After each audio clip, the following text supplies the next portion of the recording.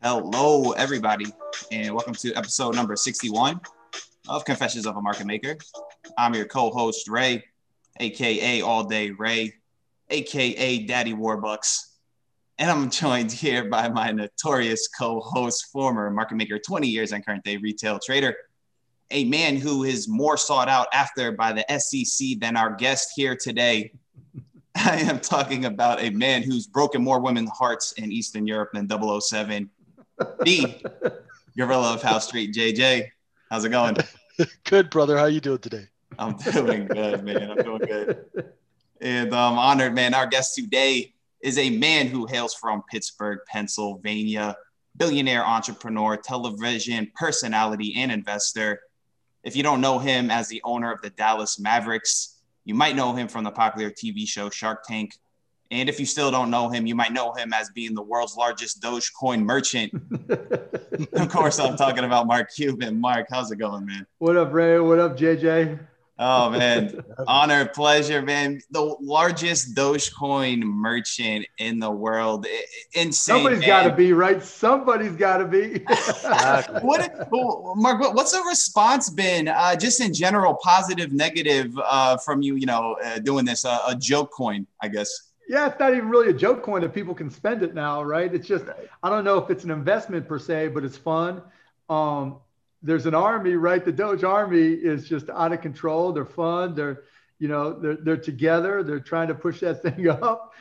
Sometimes it's like pushing the string, but they're trying to push, and it's just fun to be part of it, right? Because they've got a cool energy, and it's like trading stocks, right? 99% of people understand the gig. There's always the 1% on both sides of it that don't quite get it. But, like I said before, it's better than a lottery ticket. And if we get 6.5 billion Dogecoin spent on Mavs equipment, I'm gonna do my best to get that thing up to $1.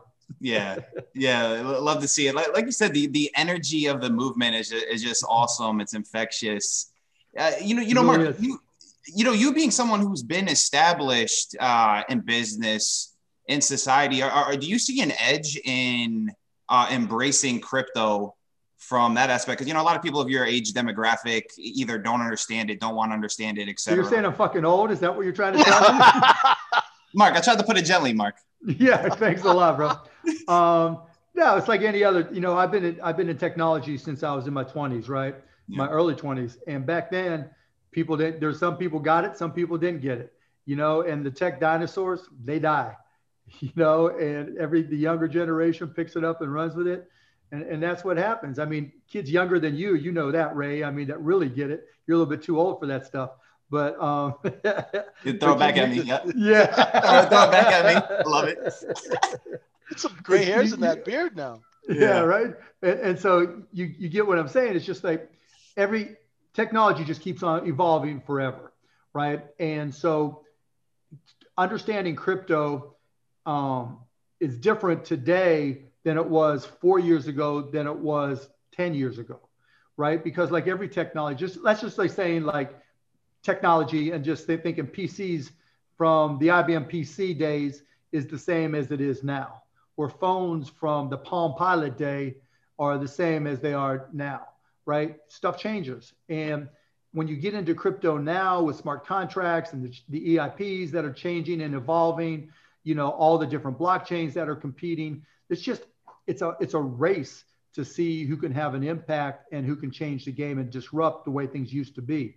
And so you're seeing it from the NFT side, you're seeing it from the DeFi side, you're seeing it from the straight up blockchain applied to business side. But all these things have their own juice, right? And ways to have an impact. Yeah, for sure. So a reminder to the listeners, if you guys like to join JJ and myself and a supportive community traders, join us at microefutures.com. Mark, like you mentioned, things change over time. Crypto now is different than it was in 2012, 2013, et cetera. Can you tell us what your first thoughts, first takeaways were when you first heard about crypto and blockchain? So initially was when I think 2012 in South by Southwest.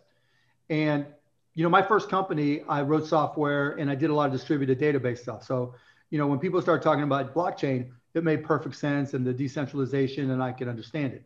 And then on the other side, people were talking about Bitcoin as a currency. And I was like, no, man, it is not a currency. It's too much hassle. And, money's easy, right? Getting it's hard, but once you got some, it's really easy to spend. It's friction free. And Bitcoin was everything but. And then you start looking at the tech of it and just the block sizes and the transactions per second, and it was always going to be something else. It was always going to be lightning's coming. It was always going to be, we're going to, increase the block sizes. But that led to a fork. And I think people now, so when I first got into it, I was like, crypto, was kind of like digital gold, right? And I'm not a gold fan, right? It's a religion. Just like blockchain, or Bitcoin, it was the beginning of a religion, right? Because people were just hype, but you couldn't really use it. And so the hype increased the value some, just like gold. And so I was like, ain't going to be a currency, but it could have other uses with blockchain, because blockchain is effectively, algorithmically controlled software that has, decentralized and distributed database applications. And I thought, okay, that had purpose. So right at the beginning, I was like, this is what it is, right? And then people hated on me because I would say it's not a currency, and that's where the hype was. Right. And yeah, I never care where the hype is. I care about, what I think is going to happen. Yeah, absolutely. I don't know if people still use this as an argument against crypto. It still might be, but I guess one of the things you hear is that there's no regulatory body, over the market. And I think we could probably all agree SEC maybe is not the greatest at doing their job anyway. Both of you guys have had encounters with the Alphabet Boys. So is there being no regulatory body, Mark, actually a positive for crypto? You can make an argument for both sides. There's certainly a lot of positives because it can move faster and the technology will evolve. And I think the positives outweigh the negatives. But I think what's happening is the crypto universe is getting smart now, and they're recognizing, particularly with DeFi, you got to accommodate for know your customer. You got to accommodate for anti-money laundering. You've got to have the security there. And if you take care of those things and you don't go down the ICO road where people were selling them like they were equities, right? Like they were stocks, then it should work, right? Because the SEC, they're all lawyers, right? And all they want to do is sue people, right, JJ? Oh, man. Sir, I've got to tell you, because I was going through the same thing when you were, except I was completely undercapitalized to mount a defense. And I just got to know, as because we always give advice to traders, entrepreneurs, but we never talk about facing that challenge of regulatory hurdles. And having gone through that, how did that impact your life when you got that Wells notice?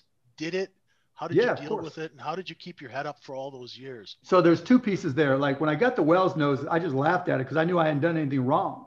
Exactly. Right. And, what happened was when I had sold my stock in mama.com back then, because this guy named Irving Kott, who actually was part of the whole Wolf of Wall Street story. He's the one who would, if you remember the movie Wolf of Wall Street with Jordan Belfort guy, was told, here's the stocks you're selling. The guy who was stuffing the stocks and telling him to sell, that was Irving Kott. Right? Exactly. Well, I traded for those guys after that place closed down. They all became stock promoters and traded through Canada. Yeah, exactly right. Right. So you dealt with that whole crew, right? Oh, and so, I sold my shit the minute I heard out about him, right? And I dug in and found out he was a criminal. I'm like, I don't need this shit at all. And then 2 days later, the SEC calls me and I just tell them everything, right? And then I get the Wells notice and I'm like, well, just look at the notes from the SEC call, thinking this is going to go away in a heartbeat. They lost those notes and, quote unquote, lost them. Exactly. Right. Yeah. And then they mysteriously reappeared a couple, I forget if it was weeks or months before my trial in 2013. So all this went from 2006 to 2013. Yeah. And trust me, I would wake up in the middle of the night just so pissed off and so mad because the shit that they were doing was just so wrong and so misguided. And they dropped all the charges against Irving Kott, and then they came after me. And I was like, what the fuck is going on? This makes no sense. They always go after the whale, right? The big name. Well, they were passing around pictures. Right? So we FOIA'd them to death. And they were passing around pictures of me and the head of enforcement back then, Linda something or other. I forget her last name. I can't believe I'm forgetting. She was like, well, a picture speaks 1,000 words. This all makes sense. And that's why Linda Thompson. Oh, So if you ever get a chance, now she's in private practice, don't deal with her. Don't spend a nickel with her. She's awful. But in any event, so I was like, what the hell are these people doing? And then I get, a couple years, I think 2009 maybe, the whole thing gets dismissed in the city of New Orleans, just dismissed, right? Summary judgment. And then they come back and they bring in one of their, their suits that's supposed to be really good to get it reinstated. And he lies his ass off. And they say, well, we're going to take back the summary judgment because there's a possibility based off of what this guy says is true, so that we have to reinstate it.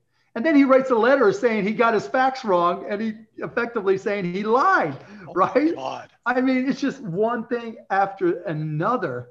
And then one of my friends is sitting, or a friend of a friend, not my friend, is sitting during the trial listening to somebody who works with the SEC saying, we don't care how much money we have to spend. We're gonna get this guy, right? Exactly. Unlimited resources. And so, but you know what? I went to trial. The whole trial took the jury took 3 hours, I think, to come back to say I'm not liable, and an hour that was lunch, and so is what it is. And they're just so fucked up. I'll give you another quick example. There's a video that I put on YouTube, and part of the problem with the SEC is they regulate through litigation, right? And what that means, they litigate to regulate. And what that means is they don't have any bright line laws. There's really not even a law against insider trading.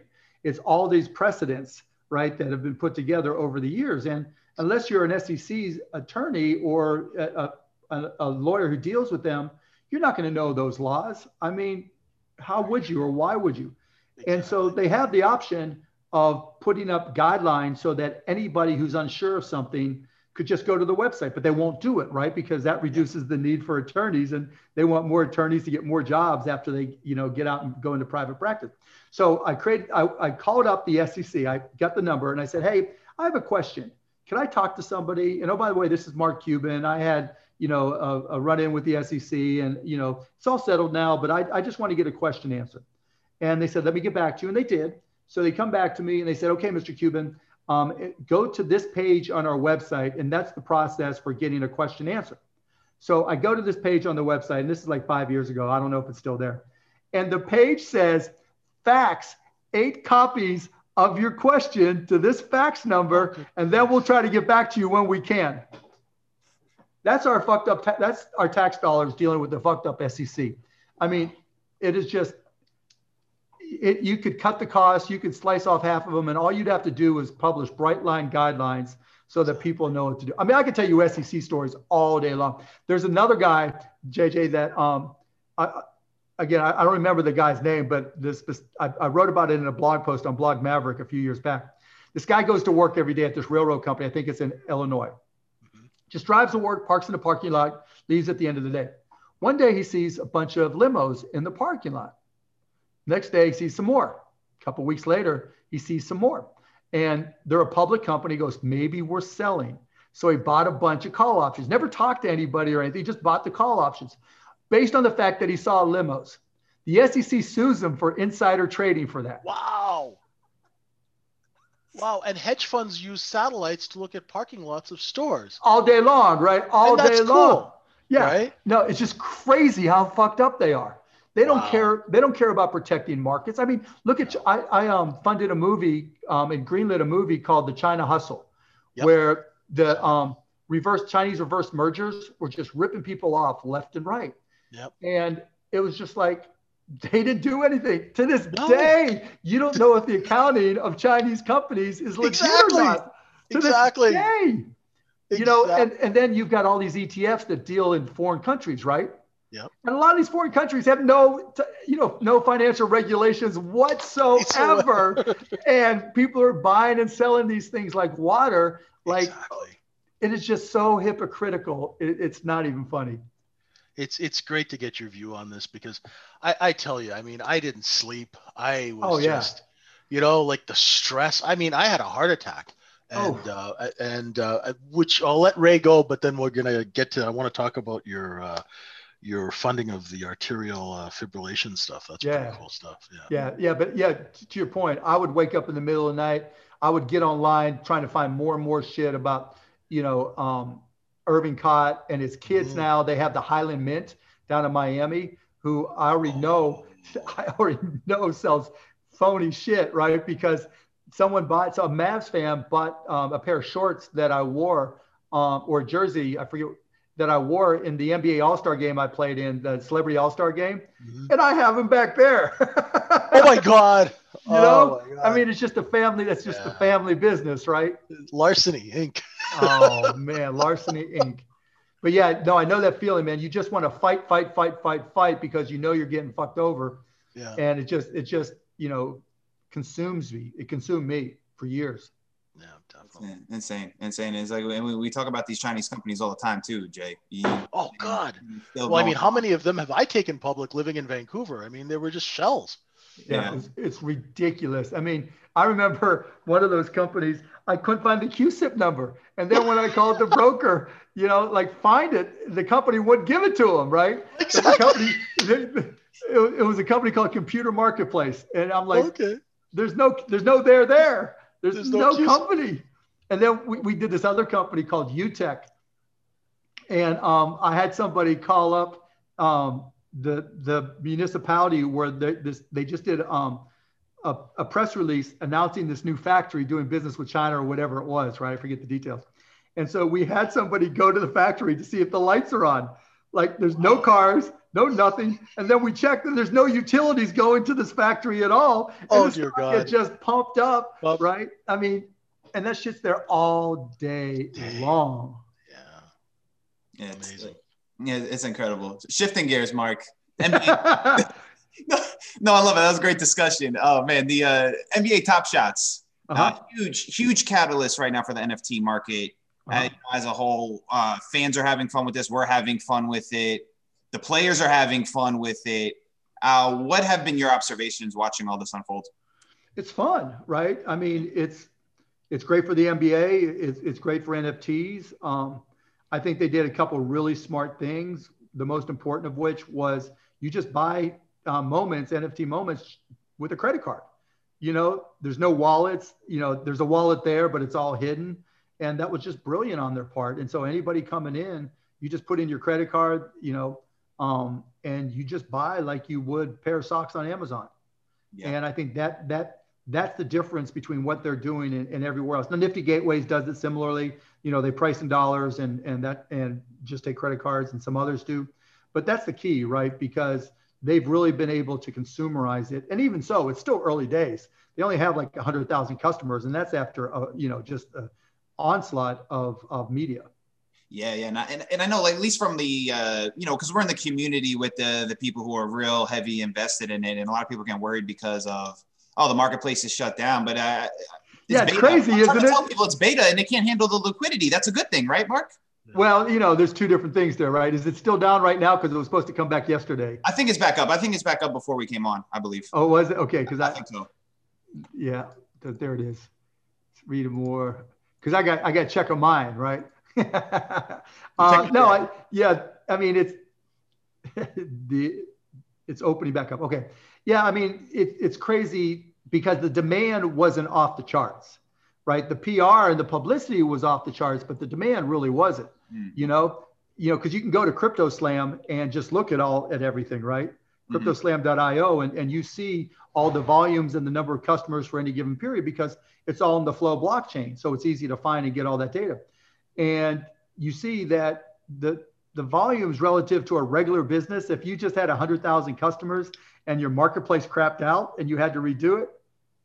Now I get with what they're doing, they're getting botted to death, right? A typical, if you're selling socks, you're not going to get hit with all the angry bots and trying to game the system. And particularly the way they made it so that if you bought a pack, you automatically could make some money. So everybody was using that to make some money, or try to, even though you can't get your money out.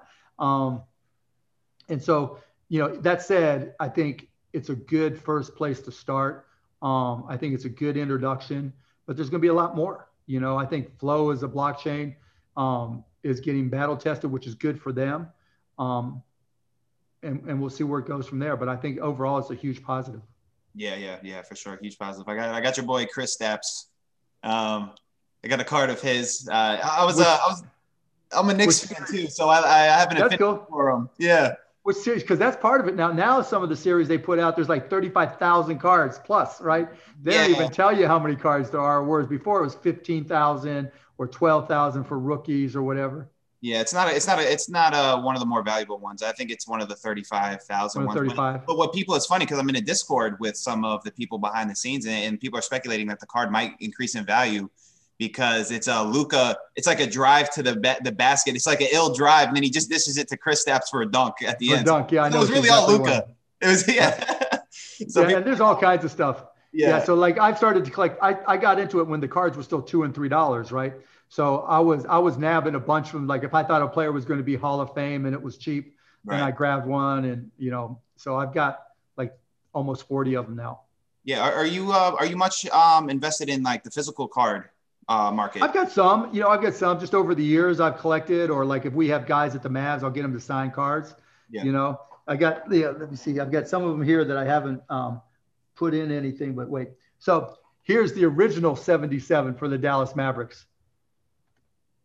What's his name? Jake Voskuhl. That's right. Jake Voskuhl. The original 77, the only one. See, so I got a little bit of a connection. Yeah. There you go. I had a good question I liked from someone in the Discord. They wanted me to ask you, is there any plans on integrating Top Shots with the game experience, like live game experience? We'll definitely do something with NFTs, particularly once we start doing things with tickets, right? Once we go to ticketing on the blockchain, then we can do a whole lot of stuff by turning them into NFTs. And so it won't be with Top Shots per se, but we'll do something with NFTs. Yeah, definitely. If NFT projects or just NFT industry as a whole was to fail, Mark, what do you think the reasoning would be? I don't think it will necessarily fail because, effectively it's just smart contracts on a blockchain. And so, those aren't going away. Now, whether or not the values change, of course they will. You get, any market where you have, just look at the physical card market. 1 minute you can't give shit away. The next minute a Luka card selling for $4.6 million. That's just the way it works. And a lot of that is a reflection of interest rates. When, you guys are traders, right? When interest rates are, point and a half, you're not making any money off a savings account. You're not making any money anywhere else. So, in the stock market, everybody's a genius in the bull market, but those bull markets are in everything right now. Crypto, tokens, NFTs. And so pretty much anything you turn to, you're going to get more than 1%. And if you're just not a stock market guy, but the NBA and who the players are, okay, then maybe moments are better. If you're into art, or music or whatever, or just collecting and you're part of the People community or you're part of the CryptoPunks community, then you're going to know what has value, and you can find things that make money. But, I don't think any of it goes away. I just think it evolves, and where people find value evolves as well. Yeah, for sure. Makes a lot of sense. You did a Q&A with Wall Street Bets on Reddit. How was that experience? What were your takeaways with interacting with the community? Yeah, it's fun. I mean, I've done AMAs for years, right? And so it's always fun. You get a couple crazies, but everybody's just so passionate, and that's what I like about it. And I've always been a big believer, and I wrote a blog post 15 years ago about get long and get loud and sell your book, right? And so that's what it's all about. And Wall Street Bets had some really good research early on, like on GameStop in particular. And then it got really, really loud, and everybody piled in. And, I think it's a positive, because that's exactly what happens with big brokerages, right? Some analyst comes out and says something, and then they have 20 million customers, right? And they tell the 20 million customers, and before the market's even 2 minutes old, the stock's up $10 because all the customers from that brokerage are making money, or at least buying before it really hits the market. And so, that when small investors can crowd together and get that power, I'm a fan. Yeah. We've talked about this a little bit, me and JJ, and I've been curious to think of what maybe some of these hedge funds like counter reaction to that movement would be. What are they thinking? Putting yourself in their shoes, Mark, what do you think they could be like viewing that whole situation? I mean, it's just one more piece of information, right? I mean, anybody who's traded long enough got surprised by, I wouldn't call it a black swan event in this case, but something you didn't expect. Maybe it was a flash crash, maybe it was long-term capital, maybe, there's 100 different things. There's, people selling mortgages, subprime mortgages to people who don't exist. Things tend to go to an excess. And when you're a hedge fund, you've been burned by all those things at some point, or at least have traders who have been, and you just learn from it and say, okay, now if I'm going to take a short position, particularly based off of valuation, then if somebody piles in, I'm at risk. And they'll build that into their framework, and you'll probably see less of it. Or they'll monitor, they'll use AI and NLP, and they'll monitor every single Discord and every single forum and just listen. And when something happens, they'll bail out. Right. Or bail in, for that matter.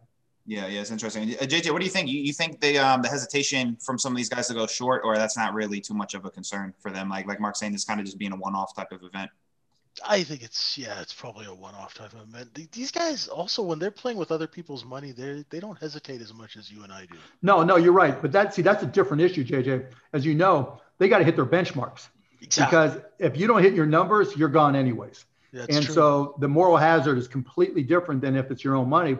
But for those who treat it or trade their own money, you got to take it into consideration, because you're trying to do the work and trying to figure out, okay, is it because it's low float, high short, or on the flip side, can I just buy some in order to capture the VIG for the rebate? Because there's stocks that I own, and I'm getting that I think are okay, maybe not phenomenal, but I'm getting 14, 15, 20, 25%, in rebate money. And, so there's multiple ways to play it. Yeah, definitely. Yeah, the short squeeze. I miss doing those. Yeah. if you ever need a guy to engineer a short squeeze, I'm your man. I'm good, but I appreciate it. Just for fun. Yeah. Hey, JJ, it's funny because he always says this, Mark. It's like like hedge funds, like the only industry you can like lose, like I forgot how you phrase it, Jay, but you can lose someone else's money, go on vacation, and then get more money. Yeah, when you come back, right? When you come back. And what's even better? What's even better? Like if you're a family of funds, you just close the bad ones and pretend they never happened, right? So you have a fund that lost 35%, and you have 5 others that made 6%. Yeah. The last one is just disappears. It's gone. It's gone. JJ Gorilla, right? Exactly. It's gone. It's gone. Mark, you wrote an article surrounding this kind of events, and I like the quote from it, and I wanted to ask you a little bit more about it. You said there are inefficiencies and traditions in every marketplace that have become so ingrained by the power players that they literally think they are rules that most, if not all, participants will follow. Can you just elaborate on that? Yeah, just what I just said earlier. I mean, you've got banks, you've got brokerages that this is the way they've always done it. And, when I say that, maybe it's over the last 5, 6, 7, 8, 10 years, since, they made some changes for the financial crisis, but then you get into habits, and you just keep on doing, and you keep on going back to what works, thinking, as long as, nothing crazy happens. But because crazy can happen now, things can move so much more quickly. So people look at GME. Someone interviewed me and said, well, you wouldn't pay it was at 50, I think, which gave it like a $4 billion plus $2 billion in debt. You wouldn't pay $4 billion plus the $2 billion in debt, would you? And I said, well, you know what? I'm thinking about it. And I was hoping it would fall more, and it just never came my way. And I said, let me just ask you a question, because I actually read the conference call and I read the filings. And I'm like, this company did $1.3 billion in e-commerce sales.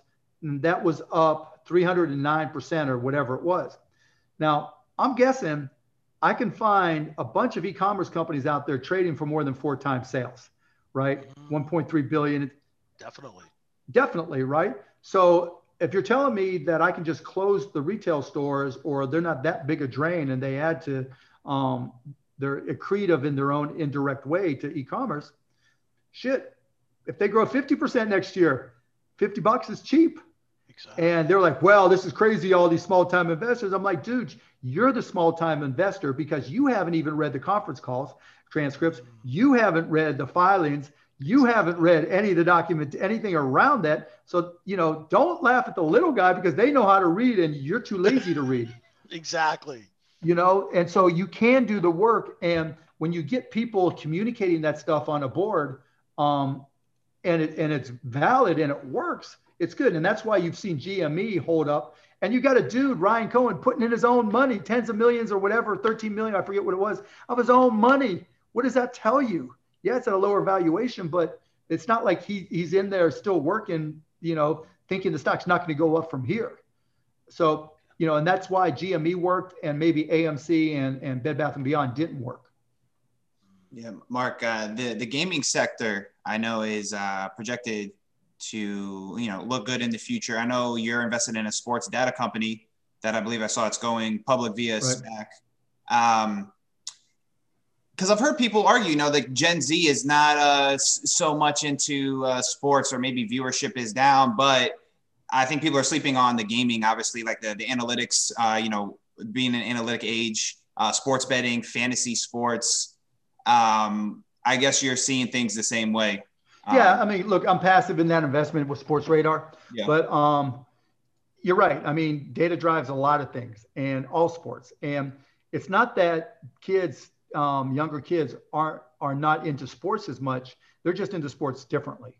Right. So my 11-year-old son, 14 and 17-year-old daughters, they get their sports on TikTok. They're not going to sit there and watch a 2-hour game.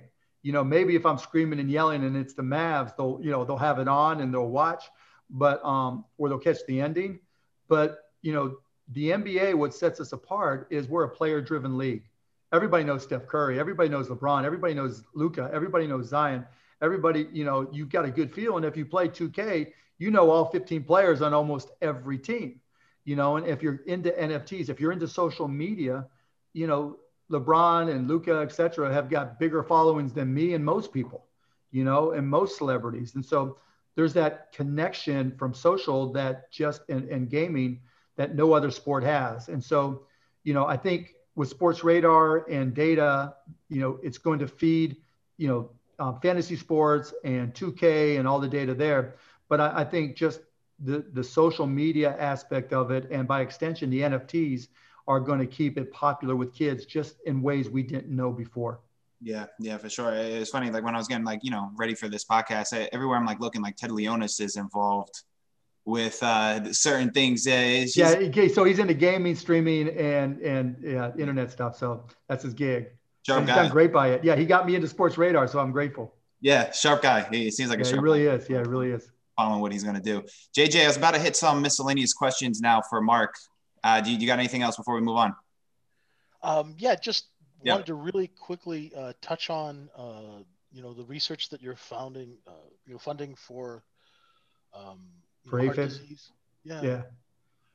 So I mean, I have AFib. I didn't know I had it for a long time until it knocked me down. And there's no cure for it. And so I just started funding some research with UCSF in California to try to find out what the trigger, not just the triggers, but what the causes are, because we don't know. I mean, you can deal with it through ablation, you can deal with it through other things, but it could just wipe you out. I mean, I've gone into episodes. The day Dirk retired, the night before we were supposed to have his big 41-21-1 event, I went into a hardcore AFib, and they literally had to zap me at 6 o'clock the morning of to get me back into rhythm. And, I've had arrhythmias and dealing with that shit ever since. And it's not constant AFib like some people have. So I'm really lucky. And I've figured out what most of my triggers are, but I still have arrhythmias. And, anything I can try to do to help. Do you have to deal with AFib, JJ? I had it a little bit. I mean, I had a quintuple bypass. So at 40, that kind of changes all that. Yeah. So I hope you're okay, my guy. Oh yeah. Well, my girlfriend is an anesthesiologist, and she's got me on a healthy lifestyle, and I've dropped a bunch of weight, and good for you. You got to do it, man. You got to get your diet right. That's 99% of everything. Yeah, that's the worst part about sitting in a chair watching screens. Yeah, it's not. That's exactly right, because that's exactly like me. I used to have my bridge terminal, and I would just eat shit all day long until I just turned into a beefcake. Well, thank you for that research, Ed. No, the other thing I wanted to just quickly touch on is the whole dilution thing, because we got a lot of people who trade those lower price stocks. If you could just tell them, if they actually hear it from someone that they respect, about not buying into the dream of these companies that are diluting shareholders. Yeah, that's the craziest part, right? Particularly the pump and dump stocks, right? They're, they have a bill, it's a nickel a share, and you start dreaming, right? If it only goes up to a quarter, I can afford to buy 1 million shares for $50, right? Exactly. Or whatever. And if it only goes up to a quarter, it never does. Yeah. And you saw people trading bankrupt stocks. Oh my God. Oh, Now, but that's all the definition of a pump and dump, right? Somebody starts talking about it, having bought them at 1/10 of a penny and owning 10 million shares, and they're pumping it to try to get it up to a nickel or a dime or a quarter. Exactly. And it never works. Bad companies, no matter how many shares of stocks you buy, they're still going to stay bad. Yeah. And it's just, and you got to pay attention to all that stuff. You got to look at the float. You got to, read what's coming out and what they're doing and, who the people are. Because just the pumps on all this shit. And, the other thing is if a company is in a hot area multiple times, like they went from this to that to blockchain to NFTs. Yeah. The more they pivoted, the worse it is. Especially if it's a mining company. Yeah. There's just, there's just so many tells on these scams. They have one PhD, one guy who was a PhD, right? Yeah. Maybe, and they hired somebody who went to MIT, not to go to college. They went to pick up a sandwich at MIT. Just exactly. Just dumb shit, right? Yeah. He went to MIT in the small print to pick up a sandwich for a friend, Exactly. Yeah. But we disclosed it. Yeah, we disclosed it. It was baloney. That's so funny. I think, Jay, I think that's why, Mark, since I got with him and he really mentored me, it's like I can't unsee it now. And I find myself being so biased towards short-sided trades because you see it, it's you can't unsee it now. I used to love shorts, but I never really did valuation shorts, right? Because particularly in a bull market, it's almost impossible. Sure. Put aside the GME stuff where it's, small float and you can get short squeezed. It's valuations in 1% interest rate world aren't going to be like they were 5 years ago, 10 years ago, 20 years ago. But just like I mentioned, UTech and Computer Marketplace, there's still fraud companies out there. And, they get blown up to, $800 billion market caps. And if you can figure out a company's a fraud, like on my watch list, I've got a whole bunch of companies that I've made some money on that now trade at zero. And that's the way you want them because they were frauds. Right. And, that's the value of short selling. You can find frauds because all those people who do pump and dumps, and JJ, this better than anybody, they just travel from one to other. They may change their name even, but somewhere along the line, they've got their buddies that they brought in for PR, that they brought in to pitch this, to move that worked at this brokerage or that brokerage, and some of those names stay the same. And if you can just follow them some, then you have a chance to make some money. Yeah, exactly. It's funny. If you ever watch a movie with James Garner, 1967, called The Wheeler Dealers, I'm not. It outlines how to do a penny stock fraud in 1967. It is fascinating. Wheeler Dealers. Okay, I'll have to check it out. James Garner, Rockford. No, I know who he is. Yeah, for sure. Crazy. Insane. All right. JJ, we'll move on to the miscellaneous questions. Rapid fire here, Mark. We'll get you going on your way. Okay. All right. What's your favorite movie or television cameo you've done?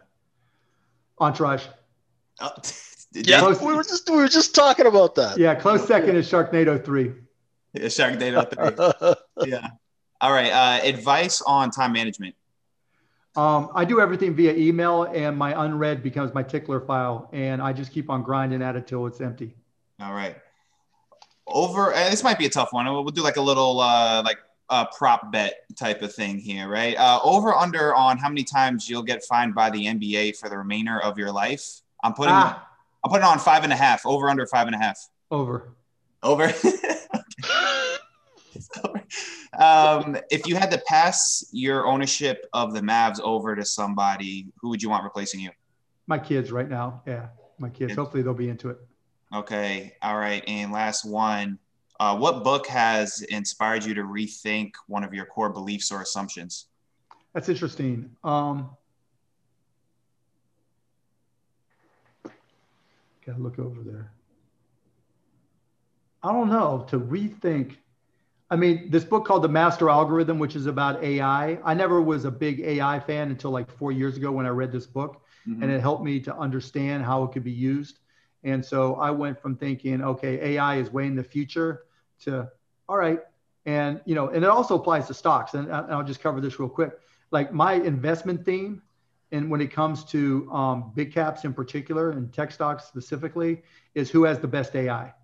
Because if you look at the big cap stocks, the FANGs plus, the companies that have outperformed and keep on making money are the ones that have been in AI the longest and are the best at it. Because AI is hard and there's a lot of bullshit. And so when you start hearing about companies doing AI, particularly small caps, it's a lie, right? Because AI is expensive and AI is hard. And so when someone comes at you and says, well, these guys are great at AI, right? They've got a $60 million market cap and $1.2 million in the bank that they just raised through private equity or private funding. Nah, because even in the pitches I get for private companies, you might have one smart person, maybe two smart people, but just making it all work is far more expensive. And so we're bifurcating into a public company world, even private company, of AI haves and AI have-nots. And it's hard to go from being a have-not to a have without spending a whole lot of money and time. Wow, interesting. So that's a big factor, if not the deciding factor, is who has the best AI or who's. Wow, interesting. What was the name of the book again, Mark? The Master Algorithm. The Master Algorithm. Excellent. Good stuff. JJ, parting words for our man. Oh, thank you. It's like a breath of fresh air. Thank you very much. It's fun, man. I had a good time, JJ. This was great. We really, really appreciate your insight and your wisdom. Thank you so much. Yeah, my pleasure. It was fun. Awesome. All right. That's going to conclude today's episode of Confessions of a Market Maker. If you guys enjoyed the podcast, please rate and review it for us. If you like to trade alongside professional and fun group of traders, join JJ and I at microefutures.com. Mark, let the listeners know where to find you. Anything else you want them to know? Everything. All my social media is mcuban, and you can see the companies I'm in at markcuban.com.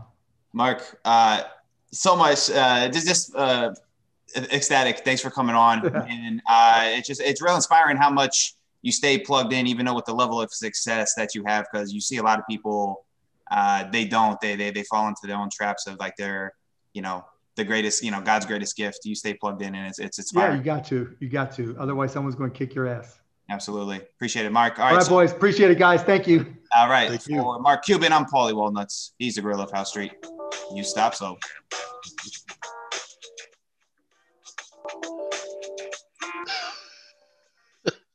Crazy. That was great.